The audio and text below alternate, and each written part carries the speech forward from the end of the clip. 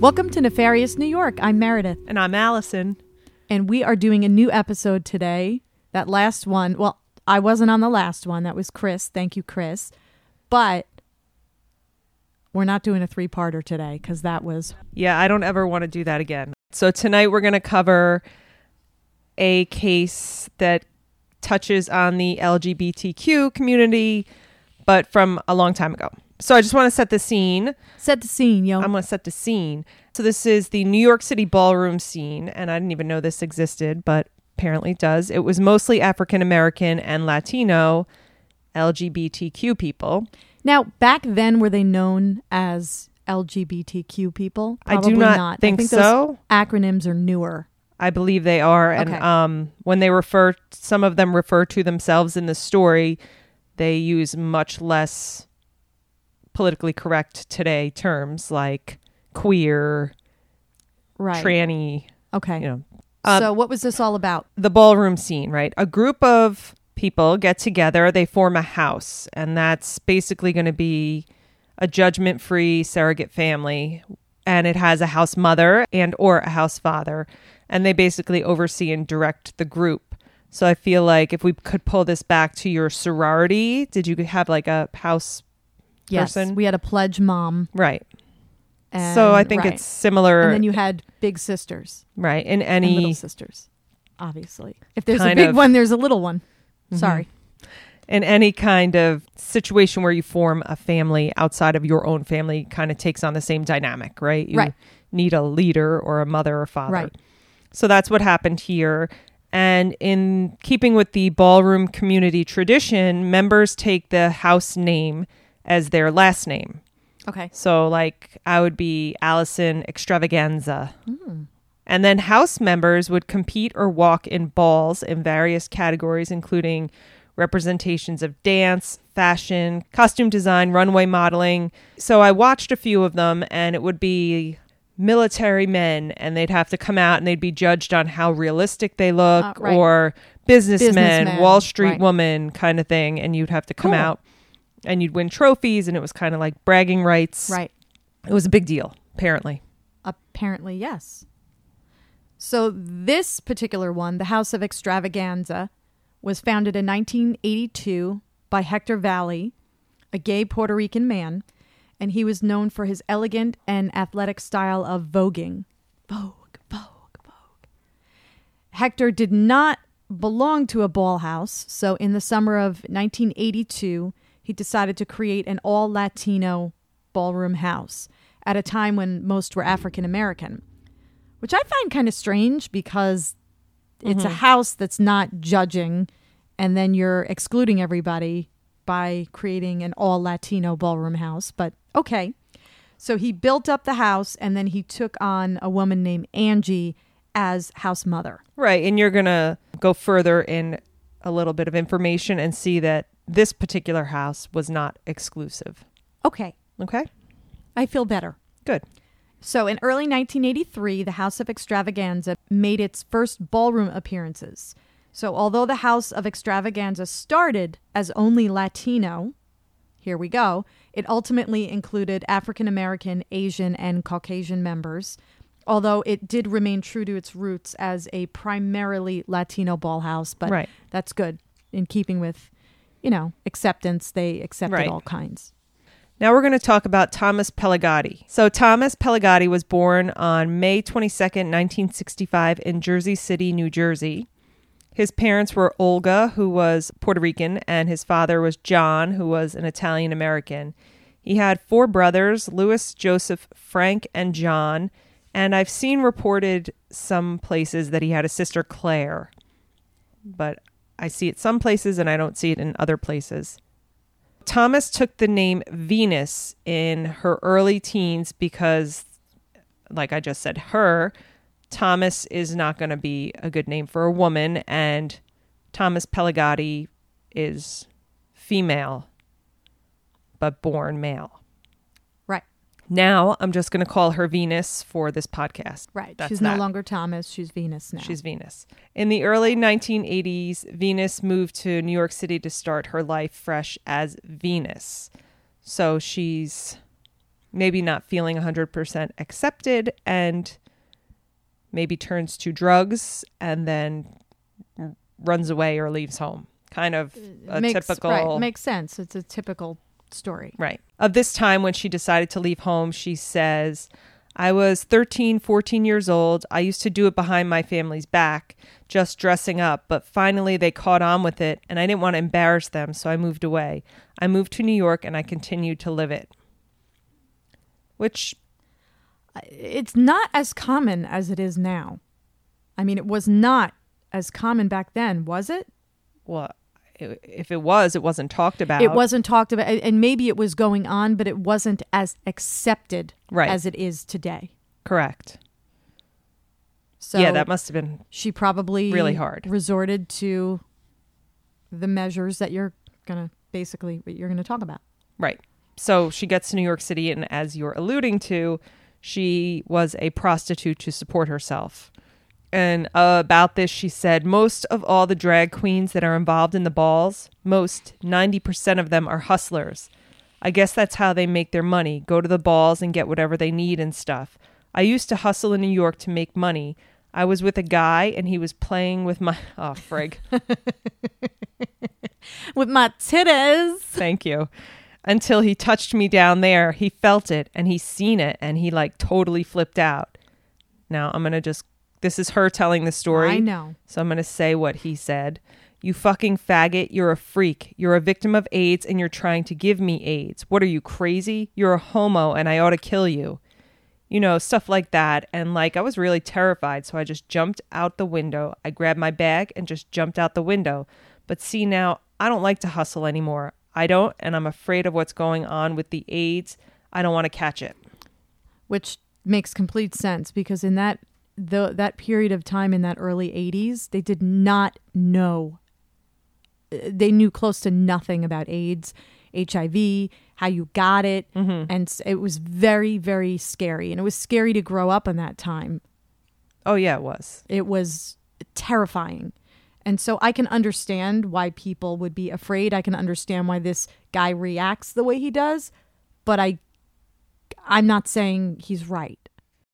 On Venus's 15th birthday, Hector, the founder of the House of Extravaganza, took her to Greenwich Village, threw her a party and bought her a cake. So this was basically like her new family, right? So she started being an escort for some added safety. Right. So a little bit safer than just being out on the streets. Right. So she was saving money to pay for gender reassignment surgery. And she talked about being an escort. And I'm quoting her.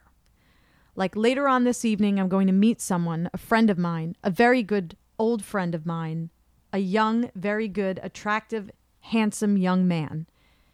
And he's taking me out to dinner later on this evening or for some cocktails after midnight.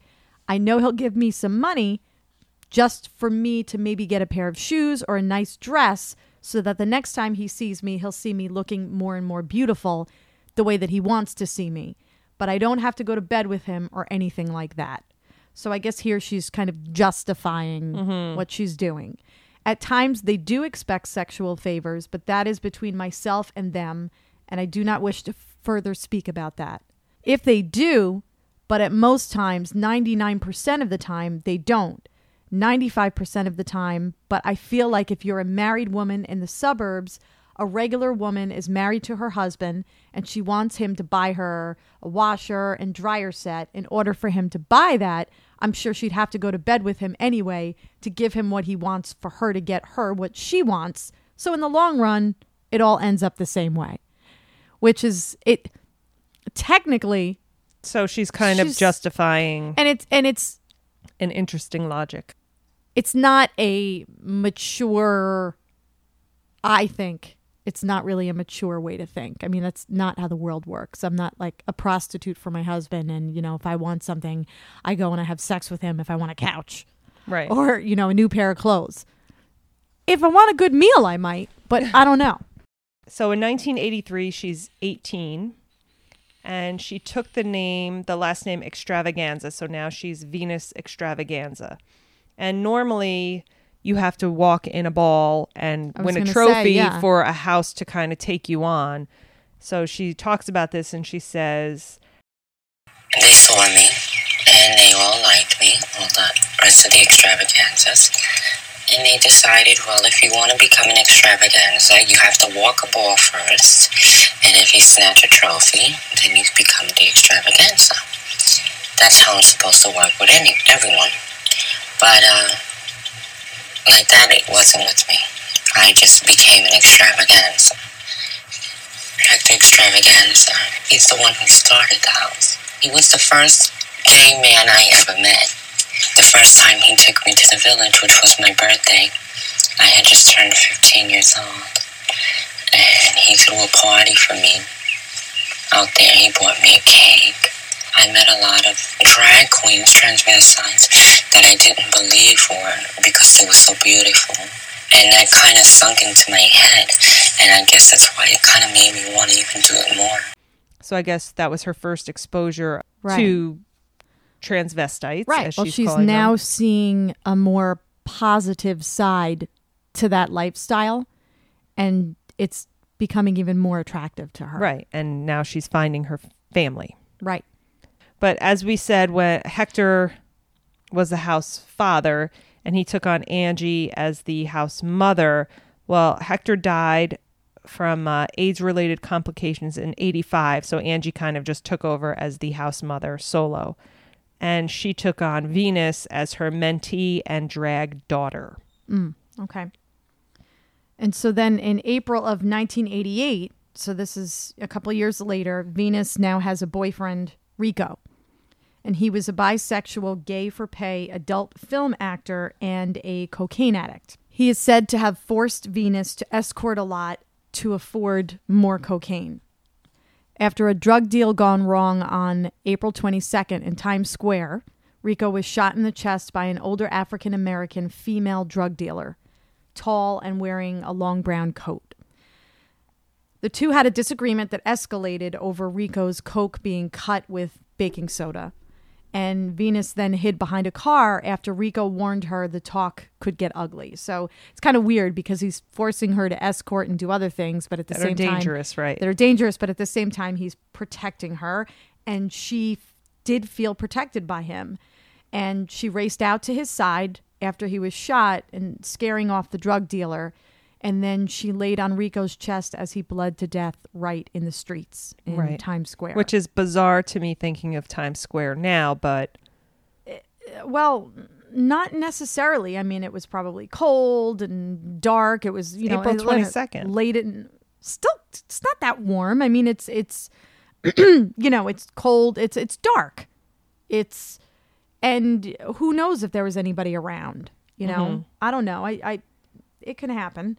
And there are people that were out at that time were also probably engaging in similar behaviors, right? So they're not so willing to run and help and get caught, and but Rico's death did leave Venus feeling helpless, as he had saved her from a potential fight in Times Square years earlier. So she did feel that he was her protector. Right. So all of the quotes that I have from Venus that we've talked about here are from a documentary on the ballroom scene called Paris is Burning. And I watched it. It's actually really interesting if you want to kind of get a sense more of what it was like, because it's pretty crazy. But so in this, Venus said about her future, I want to get married in church in white. I want to be a complete woman. And I want to be a professional model behind cameras in a high fashion world. I want this. This is what I want. And I'm going to go for it. simple Sad. desires. Because it's simple. Right. A nice home, car, a man, a white dress. A wedding. So unfortunately, after Rico's death, Venus is said to have started to heavily use cocaine. She's got a lot to deal with. Yeah.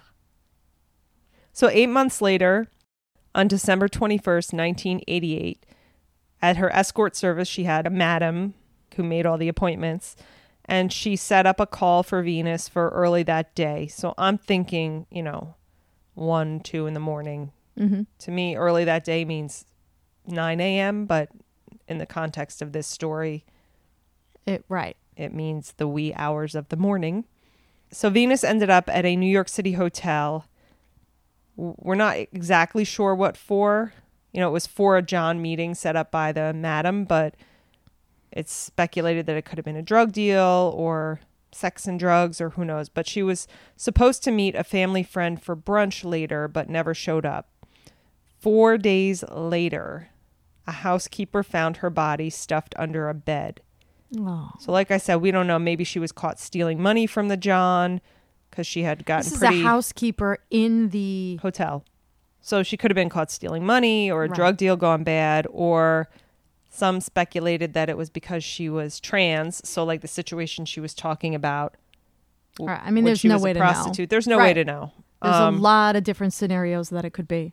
There's no way to know. And the murder of Venus Xtravaganza does remain unsolved. And I'm sure that they probably didn't pursue it.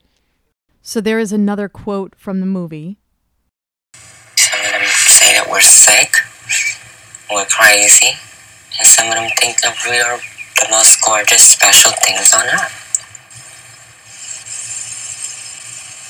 I would like to be a spoiled, rich white girl. They get what they want whenever they want it, and they don't have to really struggle with finances and nice things and nice clothes, and they don't have to have that as a problem. I don't feel that there's anything mannish about me, except maybe what I might have between me down there, which is my little personal thing. So the last quote that I have here, and I don't think there's any way you would understand Angie, the house mother. So I'm going to just read her quote. She said, "I always said to her, Venus, you take too many chances. You're too wild with people in the streets. Something's going to happen to you. But that was Venus. She always took a chance. She always went into a stranger's car. She always did what she wanted.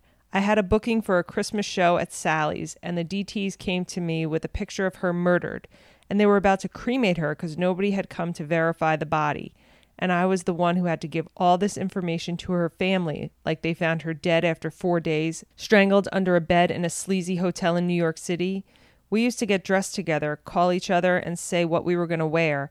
And, she was like my right hand as far as I'm concerned. I miss her, Anytime I go anywhere, I miss her. That was the main daughter of my house, in other words. But that's part of life. That's part of being transsexual in New York City and surviving."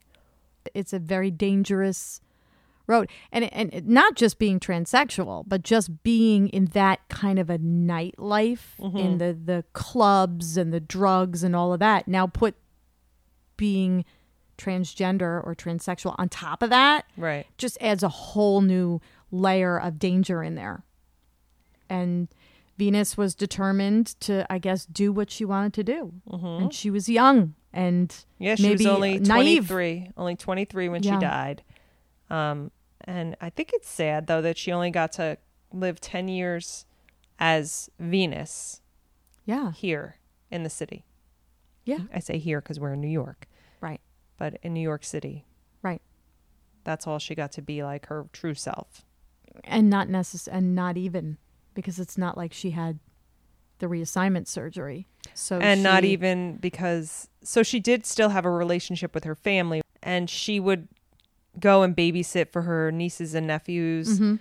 But the only thing that her brother, I believe, asked her to do was just not come over totally glammed out, just throw on sweatpants and a t-shirt. And she would do that to come spend time with her family. So there was still a connection there. So, yeah, I mean, not 4 days is a long time for no one to notice she's gone, but there's no cell phones. It's not like they're checking in. Right. But you also have to look at, God, I remember being in college and, going out to clubs and going out to places. I mean, there were times I didn't talk to my parents for a week. What? Oh, maybe in college. In college, yeah. Not high school, but in college. I mean, even though I went around here, I moved out for a little while, and my mom just dad gave me the freedom, because you want so much to have your independence when you're that young, when you're in your 20s, and you just want to be yourself. Now, here she is in New York City. She's allowed to be herself. So I can understand why maybe, they don't talk on a regular basis. Yeah, I would think she would talk to Angie more than she would talk to her family, because that was really her primary family. I'm wondering why 4 days went by and nobody in that family, in the Xtravaganza family, nobody... I'm more concerned about that than I would be about her actual family. Her biological family. Her biological family, yeah. Yeah. That's strange to me. Right. Well, they never solved it, so we will never know any of this. So this one was not such a crazy crime. It was more just kind of interesting story, I thought, or an interesting person. Yeah, and I'm sure, when you look at the documentaries and you look at from that time, it was probably a really fun, exciting time as well. Yeah. So we're moving in on CrimeCon. And I'm excited. And we're not talking about it. Well, we have to soon. Next time. What else? Anything else? Oh, our article is coming out. They reached out to me for more pictures of us younger. Oh, my God. So I sent the softball one that my dad gave me. That's exciting. So that'll be very funny. Exciting. Mm-hmm. So I'll post it. All right. So we'll be back next time. All right. You want to sing us out? Nefarious New York Extravaganza.